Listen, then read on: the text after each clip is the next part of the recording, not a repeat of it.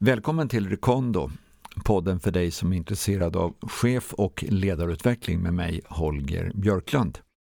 Idag har jag en ny gäst här. Det var ett tag sedan vi hade en podd nu. Och det är Karin Holmqvist från Atlas Copco. Alltså framgångsrik chef på ett av våra svenska toppföretag. Och därtill omtyckt uppskattad ledare. Hur kommer det sig att hon har lyckats göra den karriär hon har gjort? Tjej som har trängt upp till internationell chefsnivå. Det är det jag tänkte vi skulle prata om idag. Så vi kör!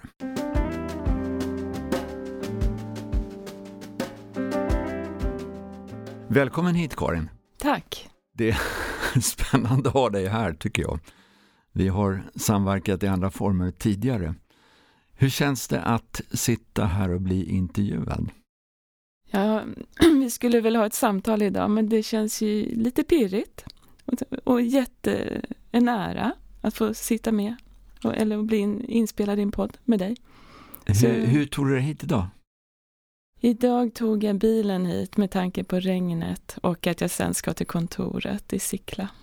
Men du är egentligen en sån här tjej som cyklar rätt mycket. Jag cyklar helst varje dag till och från jobbet. Och om jag inte kan cykla så kanske jag går.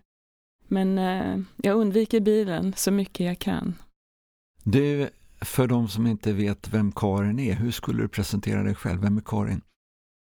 Karin är en kvinna från Nacka, 52 år, tvåbarnsmamma, gift, ekonom som arbetat som chef i mer än 20 år. Och som gillar att utmaningar, nya områden, och får stimulans att lära och gillar att leda folk. Om du säger någonting om nuvarande position och positioner du har haft förut, bara för att den som lyssnar ska veta lite grann var du befinner dig. Jag är ju då ekonom och har jobbat med ekonomi och redovisning sedan 90-talet. Och det var i slutet på 90-talet jag sökte mig till att bli chef för första gången och insåg att det här gillar jag skarpt. Så att redovisningschef på ett litet konsultbolag.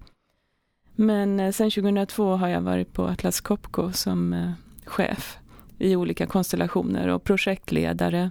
Och med åren ser mig mer som en ledare. Nu ser du glad ut när du säger du är ledare när du kommer in på det här med ledarskap. Ja, jag tycker det är jätteroligt och viktigt att vara en god ledare och en förebild för andra. För mig är det jätteviktigt att man mår bra på jobbet och att mina medarbetare gillar att jobba med det de ska göra i en god miljö och att vi mår bra tillsammans. För du har följare. Du har flera som har velat haft dig som mentor. Ja, det stämmer. Fler har sökt sig till mig på senare tid. Och det är väl så att om man får om någon börjar tala om en på ett positivt sätt som en bra chef eller ledare då sprider det sig. Så att jag är jätteglad för det och jag blir väldigt stolt också att det uppfattas på rätt sätt.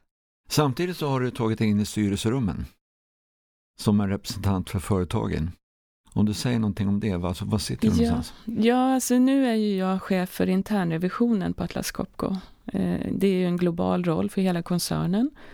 Och i och med det så rapporterar jag till delar av styrelsen som då kallas revisionskommittén.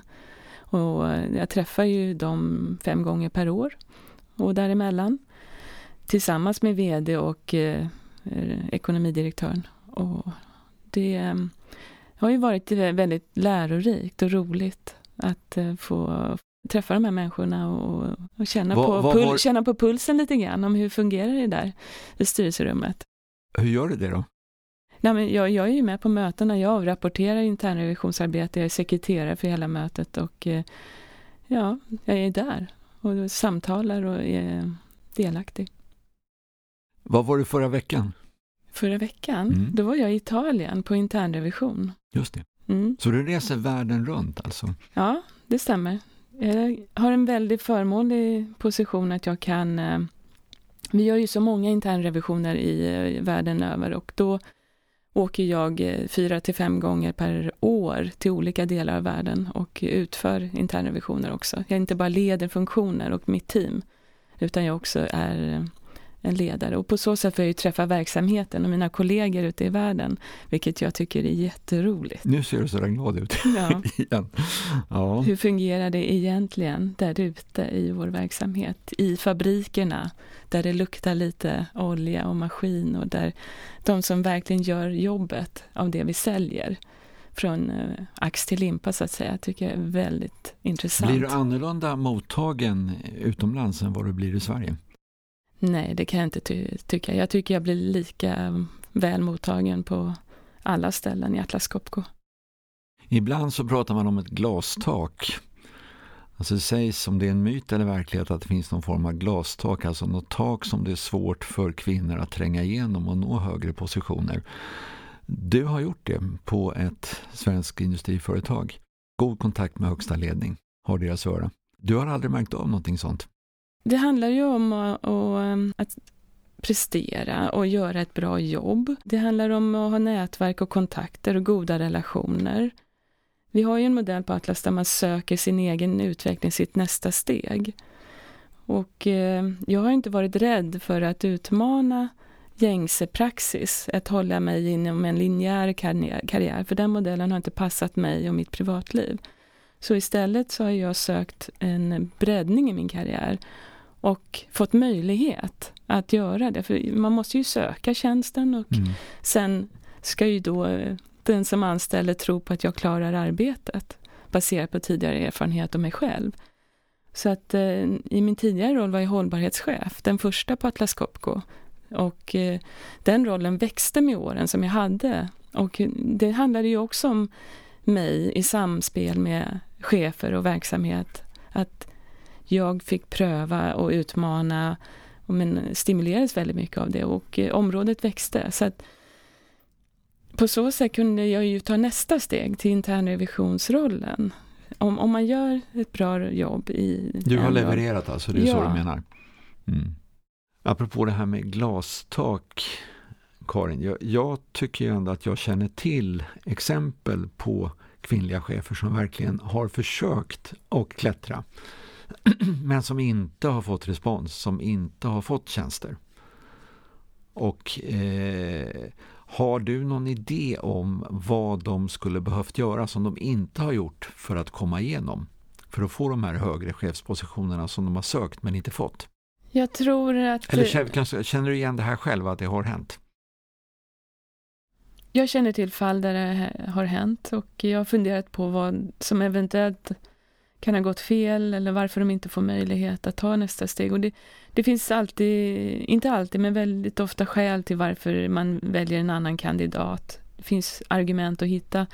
Men en sak som jag grundar mycket på är det här nätverkandet som man då, eller om man ska säga att man ska ha sponsorer internt, chefens chef som stöd och att jag tror att det är väldigt viktigt, inte bara för kvinnor, också för män, att se till att att man finns på och har kontakter och känner till chefer som är med i beslutande forum och har den relationen så att man inte är ensam utan att det finns ett stöd för mig om jag nu är i den situationen i mitt nästa steg. Och då kan man ju ha en dialog om vad tror är det här rätt steg för mig att ta nästa gång? Eller skulle jag göra på ett annat sätt? Och ibland tror jag att vad jag har förstått så tror jag ibland att vissa kvinnor har missat att ha den där dialogen och förankringen om nästa steg. Och sen kan det också vara att de inte riktigt får rak feedback tillbaka om varför de inte får gå den riktning de vill. Men man måste alltså vara proaktiv, man måste ligga steget före. Man kan inte vänta med att ta de här kontakterna på högre nivå tills man har fått tjänsten. Nej. Utan du måste redan innan ha bjudit upp på något sätt. Ja. Ha talat om vem du är, vad du vill. Ja. Och det ska man inte vara rädd för att göra. Man ska inte vara rädd för att lämna ut sig utan tvärtom, ta reda på, undersök. Vad är det som krävs om jag nu vill dit? Och det är det jobba jag i den uppfattar riktningen. att du har gjort. Jag försöker göra så. Ja, det gör jag. Även nu när jag är snart i läge för att vilja ta nästa steg. Jag är ju efter 5 år, jag har mina 5-årsperioder. Jag vill ju ta ett nytt steg. Så det är inte bara i Ryssland man har 5-årsplaner utan även i Sverige finns de kvar? Ja, Karin har det. Karin har det, ja. Men har du karriärplanerat, skulle man kunna säga det? Nej, det kan man inte säga att jag har haft en tydlig karriärplan. Jag är en person som tar ett steg i taget samtidigt som jag hela tiden söker utmaningar och stimulans. Jag vill lära mig nya saker hela tiden. Och att vara ledare och chef har varit ett måste hela tiden så att säga. Så i min tidigare roll hade jag inget team att leda. Där fick jag ta in projektpersoner och ta mig fram på så sätt. Men nu har jag ett globalt team och fick en ny utmaning i mitt ledarskap. Och det har varit jätteroligt. Så det finns alltid aspekter för mig som jag ser som det här kan jag lära mig i nästa steg. Jag är inte den personen som måste kunna allt 100% innan jag tar nästa steg. Och om jag då får förtroende av ledningen att ta steget och att de vill se hur jag klarar det. Och så har jag då visat att jag klarar det då är ju det en win-win för båda parter så att säga. Kan man säga att det här med ledarskap är någonting du har lärt dig eller är ledarskap, har haft en ledare i dig hela tiden? Jag började väl som en slags tränare i konståkning för många, många år sedan. Och på så sätt kanske jag tidigt har övat lite och vara ledare. Jag tror inte att jag visste om att jag skulle vara en bra chef och ledare, utan jag ville prova på och se hur det gick. Och då gjorde jag ju det och kände att det här är grejen för mig. Då innan Atlas Copco kom. Och sen har det varit självklart för mig att... Och på den vägen är det? Ja. Jag vill arbeta med eller vara ledare för personer och hjälpa dem att växa, utvecklas och gärna till nästa steg. Vi jobbar tillsammans, vi har ett gemensamt mål och vi tar fram en strategi eller en plan för hur vi ska nå det. Och sen för varje individ tittar jag på hur ska den här individen växa vidare. Kanske både privat men framförallt då på jobbet eftersom jag är en chef på jobbet. Så att om man skulle titta på någon form av drivkraft hos dig så är det kanske både då att utvecklas själv och att utveckla andra. Är det rätt uppfattat? Det stämmer bra. I have a powerful anesthesia in my fist and the perfect wrist to give your neck a twist. Hammerlock holds and I mastered a few, but everything I've got belongs to you. Share for share, share alike. You get struck each time I strike. Me for you, you for me. I'll give you plenty of nothing, 'cause I'm not yours, so better but for worse. Alltså när jag gjorde lite research på dig och tittade tillbaka inne på din LinkedIn-sida, så jag uppfattar att du då både har en traditionell utbildning, Linköpings universitet om jag uppfattar rätt, i botten. Men sen har du ju byggt på då med Harvard Business School, Institutet för ledarutveckling. Du har gått ledarträningsprogram inom företaget där du nu är. Hur viktiga har de här varit? De här ledarskapsutbildningarna har varit väldigt viktiga. Och jag har lärt mig väldigt mycket mer om mig själv naturligtvis. Och på så sätt kan jag också vara en bättre chef och ledare för mitt team. Men det har ju också gett nätverk. Jag tycker att de programmen är fantastiska, roliga och utvecklande.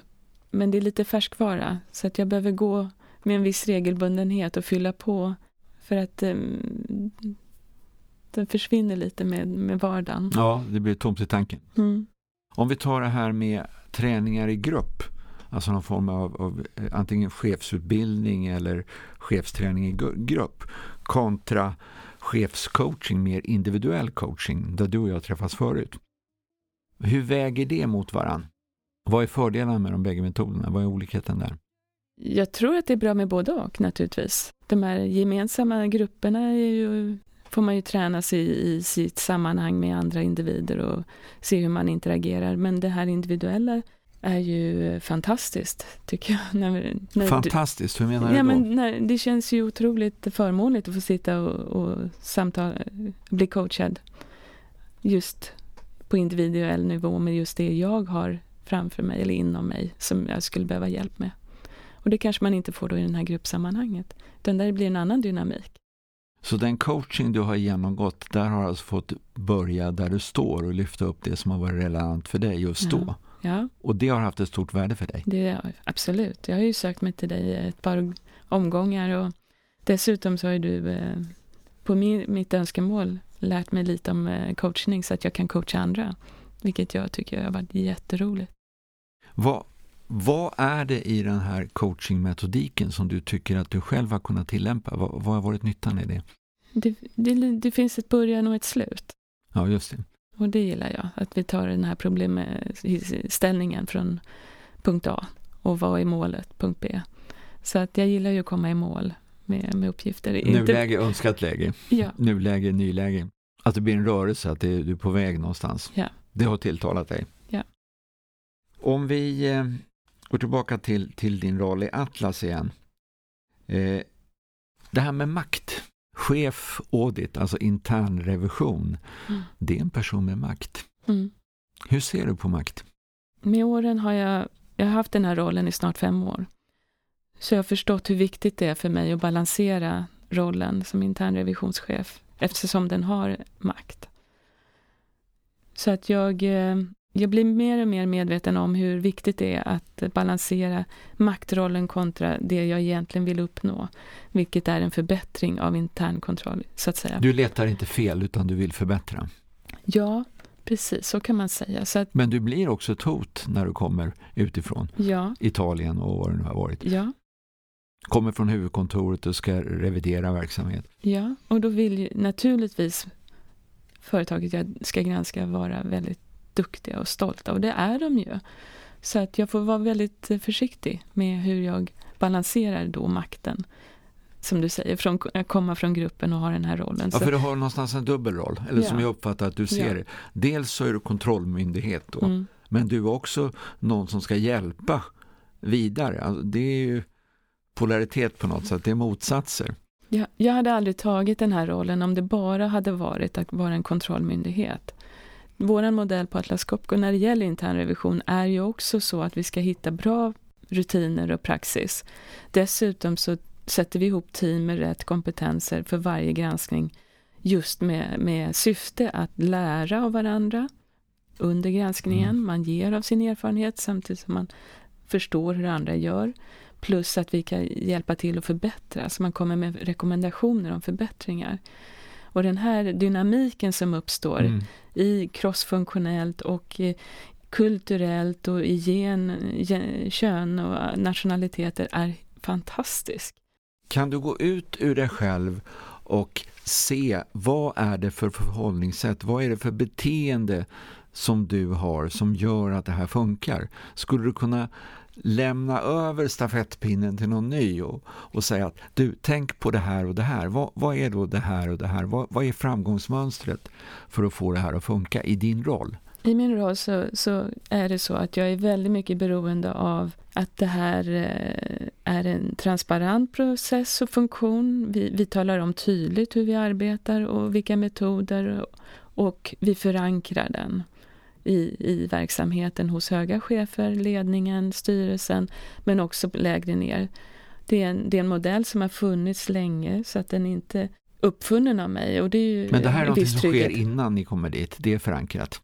Förankringen är jätteviktig i Atlas Copco. Jag kan inte göra någonting helt annorlunda för då tas det inte väl emot. Utan det måste finnas så att man samspelar.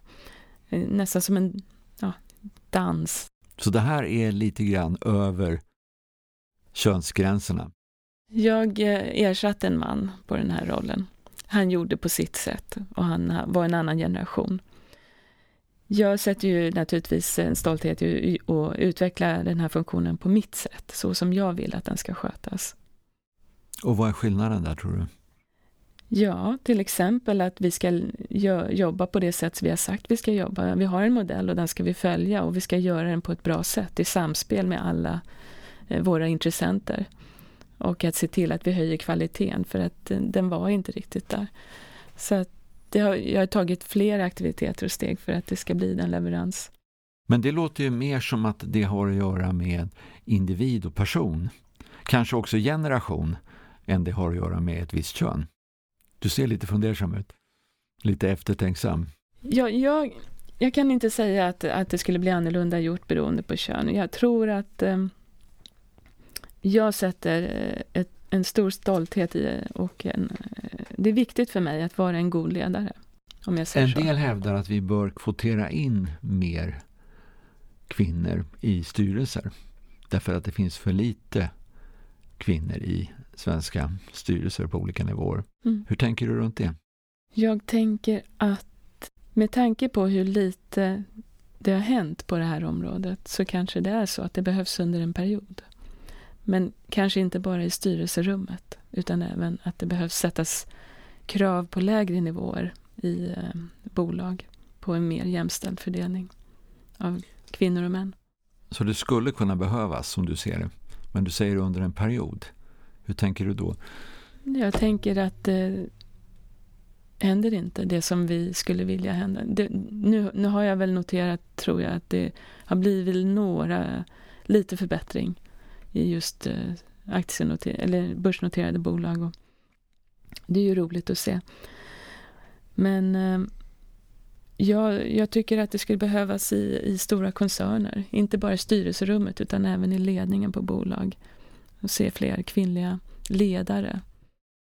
Okej, Karin, jag tänker så här då att Mats Romström som är högsta chef för Atlas Copco, han är ju man. Lite längre ner har vi presidenterna runt om. Hur många presidenter har ni? Vi har precis delat av en del av Atlas Copco och därför så kan jag väl sväva lite på målet, men jag tror att vi är 22-23. Okej, 22-23 presidenter och en vd. Hur många utav de här är kvinnor? Ingen. I koncernledningen har vi ju på kommunikation en kvinna och på HR en kvinna.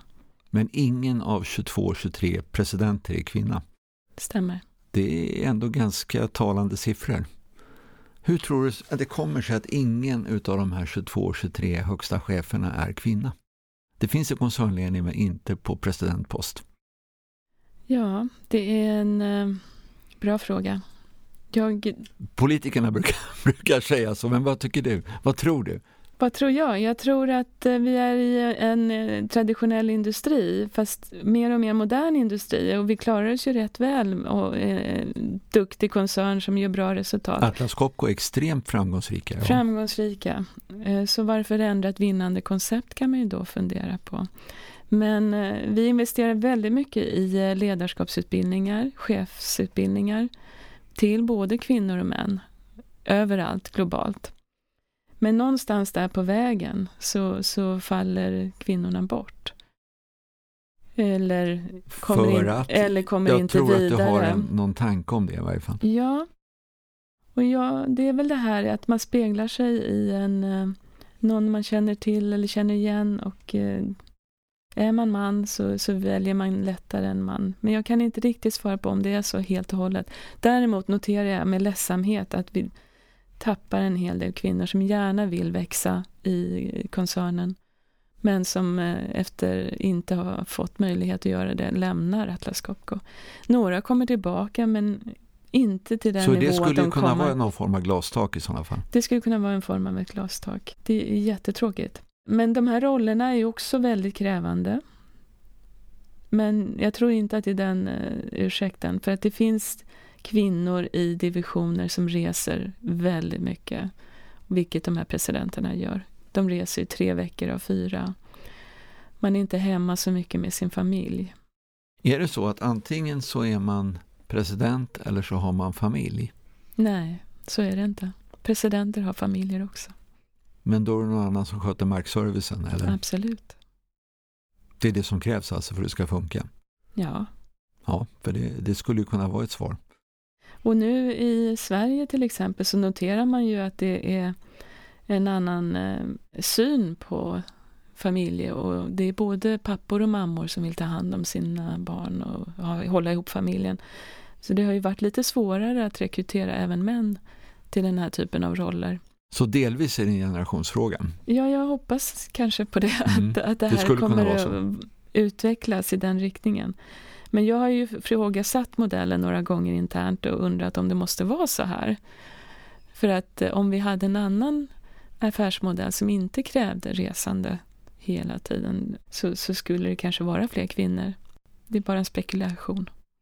Ja, jag tänker på min egen son. Han har ju haft karriär utomlands i USA nu i 3 år för ett stort svenskt bolag och rest väldigt mycket. Men nu är det han som är pappaledig fram till och med september. Så att jag känner ju igen i varje fall runt om mig att nästa generation ser saker och ting på ett annat sätt än vad jag gjorde när jag var i deras ålder. Jag agerade inte riktigt så. Men det kan också vara svenskt. Men jag tror att det sprider sig i världen också. Sen om det kommer förändra affärsmodellen på längre sikt, det tar tid tror jag. Men jag skulle önska att man satte tydliga mål. För kvinnliga chefer. Då tror jag att det kommer bli en förändring. Hur skulle det kunna se ut? Att man säger att vi ska ha 25-30% kvinnliga chefer. Att man sticker ut hakan lite grann och vågar tydliggöra det här. Ja. Vi har ju satt tydliga mål på många områden.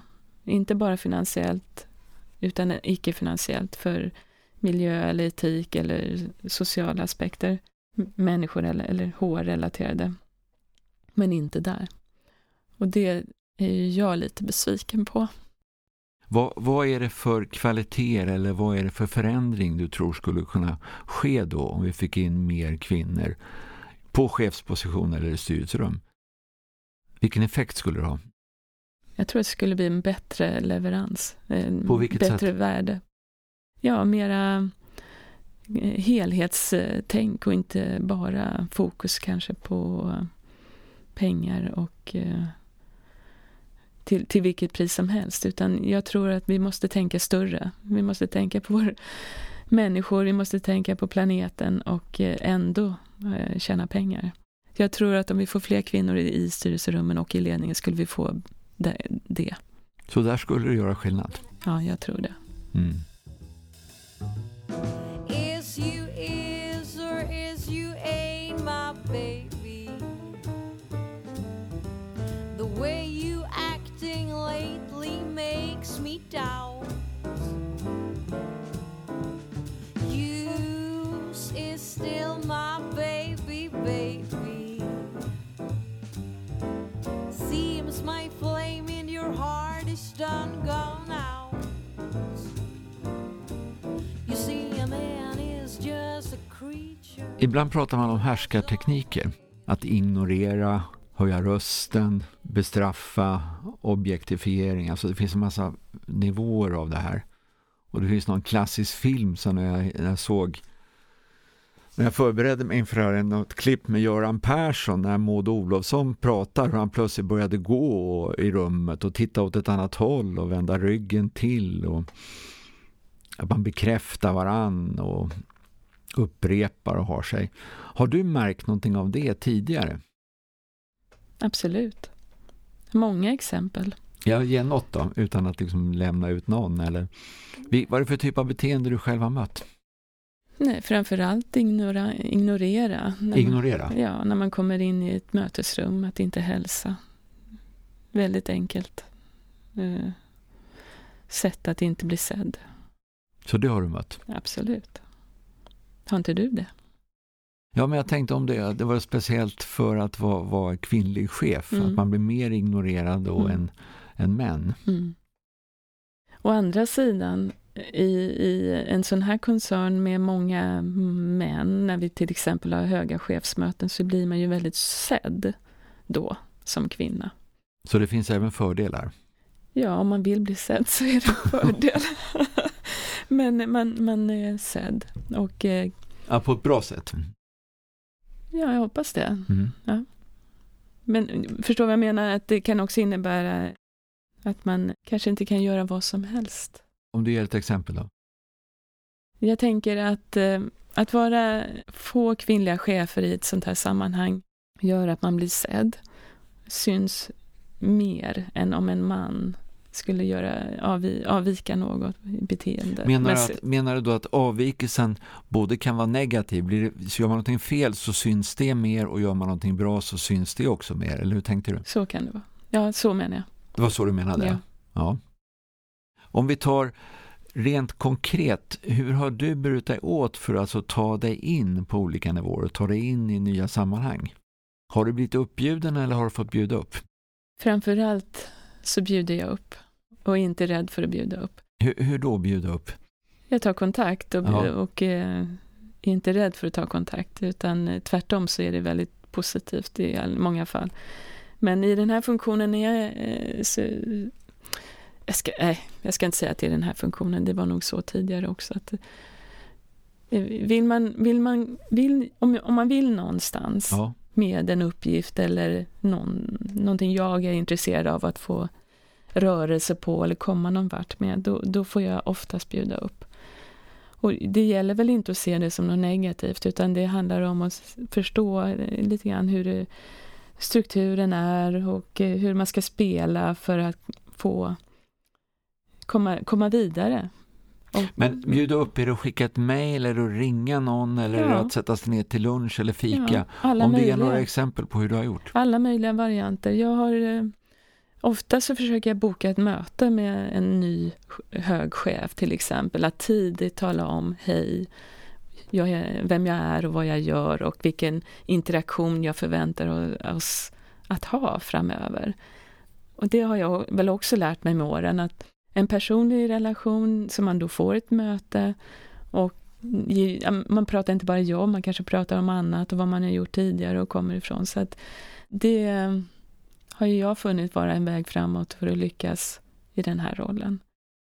För jag uppfattar att det är ett framgångsmönster för dig. Ja. Du har alltså tagit kontakt ganska högt upp, bjudit in till en lunch eller satt dig ner och pratat eller tagit en fika och talat om vem det är. Ja. Vad har du fått för reaktioner då när du har gjort det här? Ja, lite förvåning. Förvåning har jag uppfattat. Ja, men positivt. Och det initiativet har ju burit framgent då i vår relation. Det har verkligen varit mycket enklare att samverka och jobba vidare sen. Finns det någonting som du tycker har varit svårt som kvinnlig chef? Var har utmaningarna legat? Som det kanske har varit svårare som kvinnlig chef än manlig chef, om det nu finns sånt? Samspelet med andra chefer, när man pratar om fotboll, segling, golf, och jag kanske är mer intresserad av personlig. Så där kan du hamna utanför lite? Där är jag kanske ibland lite utanför. Samtidigt så får man ju lära sig att spela ett spel, eller prata fotboll då, om man vill verkligen vara med. Men jag försöker nog göra både och då i så fall. Lite fotboll och lite mer person. Eftersom det är det jag är intresserad av. Så jag lär ofta känna människor mer än kanske mina manliga kollegor gör. Du inkluderar den mer personliga delen också? Ja. Och det gäller ju inte bara kollegor och chefer, det gäller även alla kollegor. Jag är intresserad av människor. Och jag vill lära känna dem. Jag har i alla fall en liten bit som gör att det inte bara handlar om jobbet när vi är på jobbet, utan det handlar också om en person, en människa. Och det är väl där ditt ledarskap kommer fram. Det är väl därför du får följare. Ja. Det finns ett äkta engagemang för dina medarbetare och kanske även kollegor som är mer än ett jobb. Det stämmer. Vad är du mest stolt över så här långt, Karin, i din karriär? Mest stolt jag är väldigt stolt över det jag åstadkom i min förra roll inom hållbarhet. Kan du sätta fingret på några saker där? Ja, från att Atlas Copco inte fanns i det externa sammanhanget som ett hållbart företag. Så under en 5-årsperiod när vi utvecklade vårt område inom hållbarhet, och där jag då var en drivande person tillsammans med ledningens stöd naturligtvis. Man kan ju aldrig lyckas själv. Så åstadkom vi så mycket på så många områden. Jag talade på stan om vad Atlas Copco gör inom hållbarhet. Jag jobbade internt med att se till att det kom med mål och att vi granskade på internrevision hållbarhet och så rapportering och leverans så att säga, och förankring i olika forum. Så det var otroligt intensiv period där jag åstadkom en hel del. Och du gjorde skillnad? Jag gjorde skillnad och jag kände att det var jätteroligt men tufft. Så att det fanns olika skäl till att jag valde att lämna den rollen. Och bland annat var det att jag ville ha ett team. Jag ville så där kommer lagspelaren fram igen? Ja, jag saknade mitt team och få vara en ledare. Och sen att då få ett globalt team. Med leda på avstånd. Det var ju fantastiskt. Som är en utmaning i sig. Du kan väl säga det också. Hur 17 gör man när man som du har medarbetare i, ja, det är väl både olika länder men nästan också olika världsdelar? Ja. Hur många har du i ditt team idag? Vi är 7 personer. Och de sitter i? En i Detroit, USA. En i Antwerpen, Belgien. Här i Sverige har jag 2. I Indien 1. I Shanghai 1. Och sen i Sydney en person, deltid. Det är lite knöligt att samla till ett möte sådär på måndag morgon. Det går inte. Men det finns ju, idag är ju tekniken så mycket bättre så vi försöker använda tekniken så mycket vi kan. Samtidigt som jag har individuella möten med en viss regelbundenhet också. Alltså live eller IRL, in real life? Eller ja, är det vi kör video. Video mycket? Mycket video. Och det fungerar bra. Jag har ju anställt via video också. Men det är ju interna rekryteringar i så fall. Så man vet ungefär vem man talar med. Träffas ni överhuvudtaget allihopa samtidigt? Vi träffas en gång per år fysiskt i något land. Och inte ens en vecka. Och då är det ju jätteviktigt att vi teambildar. Jag har ju också haft ersättning på deltagare i teamet. Och då är det ännu viktigare att vi då och där lär känna varandra lite mer än bara sitta och konferera. Så en struktur, hur ni möts och kommunicerar er emellan är viktig och även en informell. Ja. Finns det någon mer punkt som är avgörande? Att våga vara sig själv. Att inte vara en chef som bara begär leveranser utan att vara tillåtande för att den här avståndet, den kulturella skillnaden och individerna att ja, och det är svårt ibland att få till det perfekt och att då ha en dialog kring det och vara tillåtande för att okej, den här gången blev det inte så men då lär vi oss av det och så gör vi bättre nästa gång. Att hitta ett förhållningssätt. Ja, det här samspelet. Ja. Är det som är den största utmaningen i ditt jobb med att få ihop laget? Ja, speciellt när man är ny och kommer in och sitter ensam ute där långt bort. Då är det ju väldigt viktigt att jag ägnar mig extra mycket till att få in vederbörande och den personen att förstå så här jobbar vi. Och det blir mer tid och engagemang tills det börjar rulla. Ja. Har du haft någon mentor? Nej. Och jag har ingen tydlig förebild bland ledare. Jag går och grunnar lite på det. Men jag skulle vilja säga att vad jag gör, jag försöker vara mentor för andra och framförallt kvinnor och hjälpa dem att navigera fram till sitt nästa steg. Det tycker jag är jätteroligt och viktigt. Och den signalen har nått fram. Du har en hel del följare vid det här laget. Om vi säger nu att det skulle komma in en ny tjej här de är väl då knappt 30 och ska jag säga, hur ska jag göra? Jag vill bli chef och här står jag nu med min utbildning och jag har precis fått en anställning. Om du skulle ge sådär 5 punkter, vad är, du vet som i veckotidningarna, det är slutet så är det en sån här summering, gör så här så blir det bra. Vad skulle vara dina råd till henne? Hur ska man bete sig för att komma framåt och fortfarande ha ett helt liv? Man ska vara sig själv. Man ska göra sitt jobb och gärna överleverera lite. Man ska hitta bra nätverk, kontakter, vilket jag gärna hjälper till med. Och